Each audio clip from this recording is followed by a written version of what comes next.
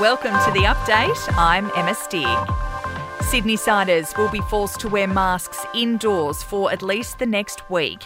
Premier Gladys Berejiklian revealing 10 new cases in the community. Everybody in Sydney has to now follow that compulsory mask wearing in indoor venues, including public transport, not just those 7 local government areas, but all of Sydney. It's as the Bondi COVID cluster grows to 21, with the latest cases including a primary student in Sydney's east. All but 2 of the latest cases were already in isolation. All eyes are now on New Zealand, with the Kiwi PM indicating a decision is likely on the Trans-Tasman bubble shortly.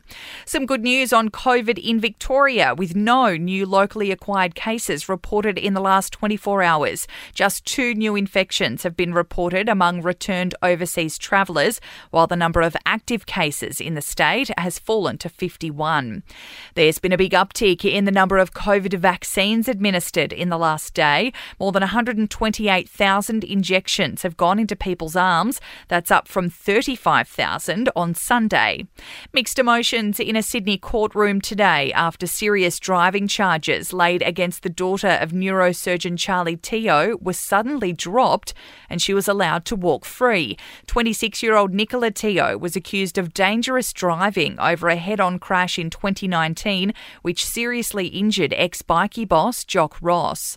And hundreds of people are being duped into spending thousands of dollars for pets which don't exist. Fair Trading is warning the numbers of puppy scams are on track to equal the complaints received last year, when numbers dramatically swelled.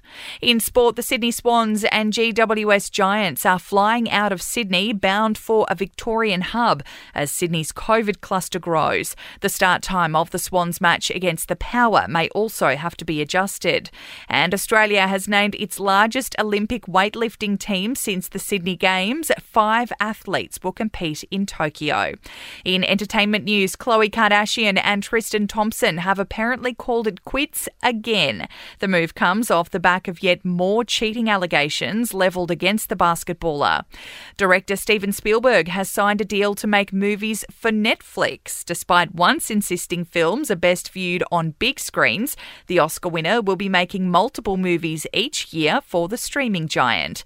And Billie Eilish has apologised for a recent video that surfaced of her using an Asian slur and seemingly mocking Asian accents. The singer clarifying the clip was from when she was 13 or 14, when she didn't know she was being derogatory. That's the latest from the Nova Podcast news team, but we'll see you tomorrow morning for another episode of The Update.